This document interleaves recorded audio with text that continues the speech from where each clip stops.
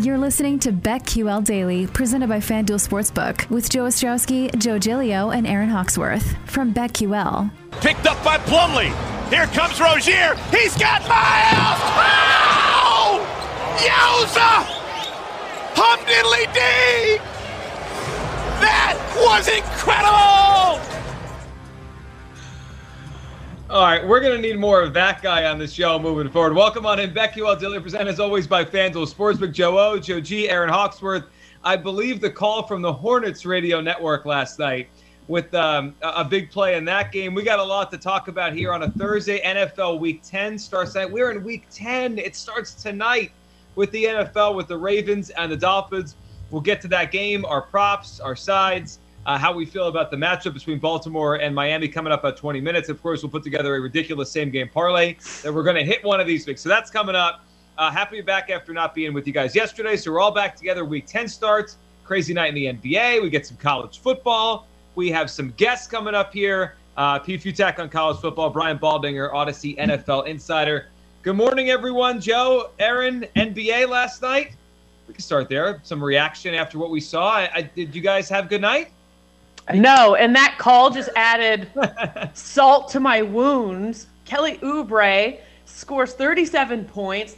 The Hornets break a 5-game losing streak. On the same night, I have a 3-game parlay where the Wizards just barely win. And, of course, the Warriors win. So all I needed was the Grizzlies. I'm mad. But I will say I do have to take an L on this show because I trashed the Wizards last week. And what I saw last night, I do believe they are for real. Kuzma, this is a good fit for him. He hit four three-pointers in the final, 5 minutes of the game, 2 with 26 seconds left. The Wizards were trailing. It was back and forth, but they were trailing most of that second half. I was sweating it out. Then when they won, I thought, oh, yeah, this is the night. It was nice plus money. Would have been one of my biggest wins. And sure enough, the damn Grizzlies lose to the Hornets. They got to get John Morant some help. Night to lose. John Morant's playing unbelievable. He doesn't have enough help there to be a great team. So it's funny you brought the Wizards up. I was doing a hit. I have a hit every Wednesday in Rochester, New York, one of our Odyssey affiliates. So they asked me my favorite NBA play, and obviously I wasn't on the show yesterday, so my brain wasn't there. But that was the game I picked, Aaron. I picked the Wizards Cavs, and I thought the Cavs were the right side plus 3.5. And I was kind of half watching last night. And I was like, oh no, he hit the 3, and then I looked at the scoreboard. I was like, no, they're going to cover. So the cover came in with the Cavs. Cavs have played pretty well, but the Cavs are really good. The other thing I want to point out is it was also Bradley Beal's worst game. And I read this morning, he said mentally, because he couldn't hit anything. Nothing was falling.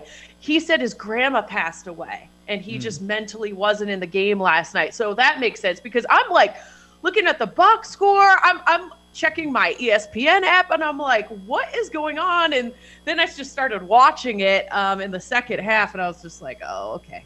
I see what's going on here. But it's all right. Yeah. They won. They are a good team. So I have to take an L for trashing them last week. No, I don't think you do. I really don't. I was on the Wizards yesterday. Ended up being a push. At the time of the show, it was -3 for the Wizards. It was a BetQL play. I think, Aaron, did you like that one as well? I did money line parlay. Oh, you did money line. Okay, so you got that one. And there was that layup at the very end, which got the push. You know, we've been there where you're just hoping for a push instead of a loss. That's where I was. But a one-possession win over the Cavaliers, I don't think you have to walk anything back yet. If that's how you feel. I was impressed over the weekend. But the Cavs have been Memphis impressive and Milwaukee. this year. Right. But have they? They have been, but we see this all the time. Okay, that was a good couple of weeks. Let's see where they are in the middle of the season. Are they going to be in the playoff picture? I'm not sure. I mean, someone took a screenshot of the Eastern Conference standings with the Wizards at the top, and I'm like, how long is this going to last? Like you said, that was my initial reaction. Let's dial it back a little bit. Right. Yeah, 8-3. I don't think they're gonna. I don't think the Wizards. Our teams are 1-2. They're tied for first. I don't think they're gonna have a 727 winning percentage all season long. But I will say the Bulls, the schedule has toughened up a little bit. That's what is intriguing about the two teams. That lately they have had some tough games. The Wizards over the weekend, Bulls had Luka, took care of business last night. So as I just mentioned, the Bulls are 8-3. Brooklyn, Philly, Miami expected. Cleveland, are they going to be in the playoff picture without having to deal with the play-in? Probably not. There will be some regression coming their way. Milwaukee is going to jump up. Atlanta will get better. Probably Boston. There's just too much talent on the overall roster, even though they've dealt with some turmoil early on. But so I pushed on the Wizards one. The Bulls Mavs under. It actually lost on a miraculous play by Zach LaVine, who was just so frustrated. And the pass, I tweeted out the video last night at Joe Ostrowski, and the pass was as impressive as a 360 dunk by LaVine. I mean, that's what everyone was talking about, and the thousands and thousands of views those video clips got last night going around Twitter. But the pass by Lonzo Ball, the baseball pass from right under the bucket down the court to LaVine, and LaVine was pissed because he was not getting any of the calls, and he took it out on that rim with a 360, and that's the play where it ended up going over the total. I wasn't too upset, even though it was late in the game, to lose that one because it was fairly obvious early on, even though the pace slowed down a bit as the game progressed. It was fairly obvious that I was on the wrong side of that one. There was some scoring, but it was fun. I mean, I'm not just saying this because I'm in Chicago. I feel okay saying this because I see national people making the same proclamation. The Bulls are almost like must-watch TV now. And the NBA is great when the Bulls are good, but they are really, really fun. And night to night, you don't know which player is going to step up, and that's the player that you're going to be talking about. Last night it was Lonzo Ball. I mean, he couldn't miss from beyond the arc. And this is the same player a couple of years ago that the NBA was laughing at because he couldn't make an outside shot. So two things I thought about as we went through this conversation and last night's NBA bets on the show. So first of all, the first one is, early season surprises, right? What's real, what's not? Who do you keep betting on? Who do you not? Joe, I was looking at the point differential here in the NBA. Yeah. The Bulls, I believe, have a top 5 point differential. They're outscoring their opponents by over 7 points per game. That, and I don't know I don't know where we have to get to. Is it 20 games in? Is it 25 games in where you start to believe what you're seeing? But if this holds until we get to that range, they're good, right? I don't know if they're going to be number one seed good, but they're good. They're a good team. Wizards also better than average. They're like plus 4.3, so they might be good too, just not as good as the Bulls. But the second thing I thought of as you said that, maybe this is a thing we need to think about NBA betting, full season win totals over under. You know why I think the Bulls are so good? You just said it. They're deep. I don't know if deep wins you a title, but deep might be the formula for regular season wins, right? One guy needs a rest. One guy's banged up, load management. The teams that have one star, one giant star, like when LeBron goes down for a week, the Lakers stink. They stink because the sun and the moon revolves around LeBron. The Bulls aren't like that. I don't know if it means they're going to be able to win in the playoffs, but they might be a good bet to get to 50 wins just because every night they have 6 or 7 good players. So I was talking about this a couple weeks ago with our afternoon show on The Score, just about how do you bet them. The market's completely out of whack because the Chicago teams are always going to be public, especially if it's Bears, Cubs, Bulls, if they're doing well, how do you make some money? Well, the title odds, those are wrong. They're not going to win the championship. The Eastern Conference odds, they don't make a lot of sense. And I'm checking to see it if I can find it this morning. I don't think they're reposted and they're not available at every spot. But I did see a week ago the Bulls odds to be the number 1 seed in the East. And you just said maybe they're not going to have the best record. And you might be right. But that is where you can find more value. And the play actually makes more sense. Like, I don't want to take the Bulls against the Nets when the Nets stars are healthy. However, what are the Nets going to do with their stars at the end? What are we going to do with Giannis at the end of the regular season? They don't care about those wins. Teams like the Bulls do. We see some teams that are maybe the 3rd or 4th best team in the conference end up with the best record. I know a week ago they were 30-1 to be the number 1 seed. That's pretty good value. If you can still find anything close to that, it might change pretty quickly here.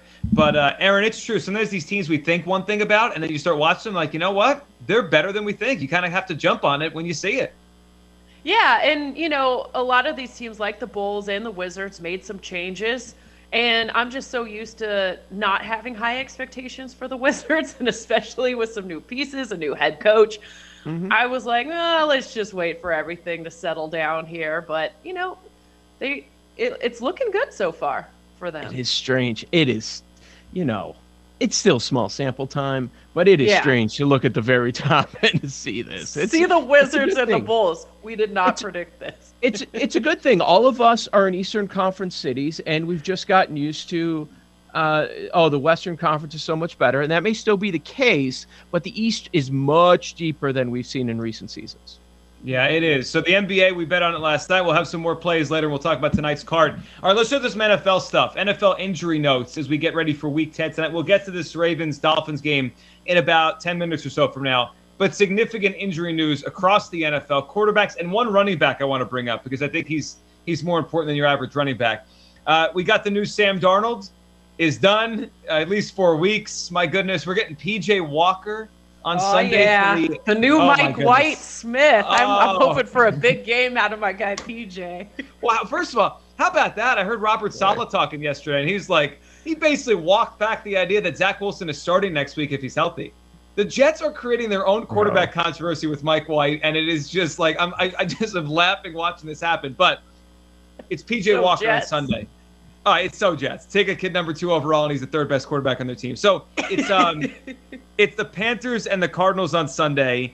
It is now 10.5. So the number's gone up about a half point with this news of Darnold out, PJ Walker in. I think this says more about Sam Darnold, Joe, and how bad he's been this year.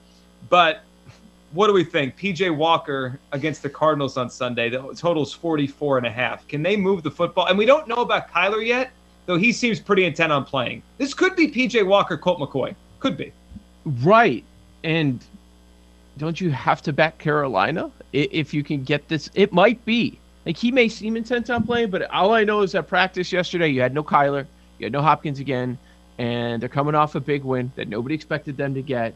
And now Edmonds is out too. They lost him, I believe, on the second offensive play last weekend.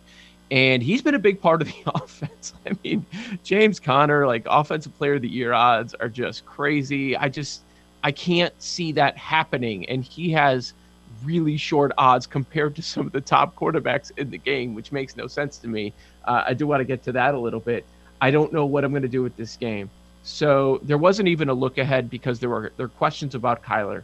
It opened at 10, and now we're at 10.5. How damning is that? If you told me a couple weeks ago PJ Walker's going to play, I'm like, ooh, he's going to be probably the worst quarterback of the week. Depends if Davis Mills is playing or not. And even if Davis Mills is out there, he's probably number 32 of 32. The market is telling us that there is a half-point difference between Sam Darnold and PJ Walker. You passed on Justin Fields, bro. And just to put that in perspective, like, PJ Walker has played in a few games in his career. He was the MVP, right? For the Roughnecks, 15 touchdowns.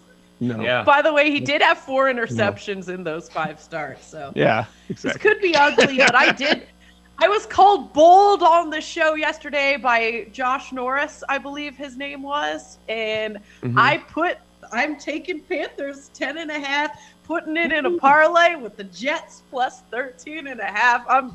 I'm excited for this.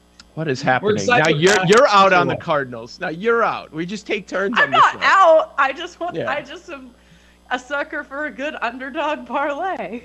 You know what we need to do? Dogs. Here's what we need to do at the end of the season. If the Cardinals get to the Super Bowl or get to the title game, we need to put a compilation together. Maybe Jay can do this. A compilation of all the times we have not believed in the Cardinals on this show, and then listen back. Like and I don't think you guys are crazy. I'm not saying you're wrong with the side of the game, but like, we're talking through not backing the Cardinals against PJ Walker. The Cardinals just beat everybody. Well, it's the number. It's 10.5. I know. But we did this with the Davis Mills thing, right? We did it with the Texans.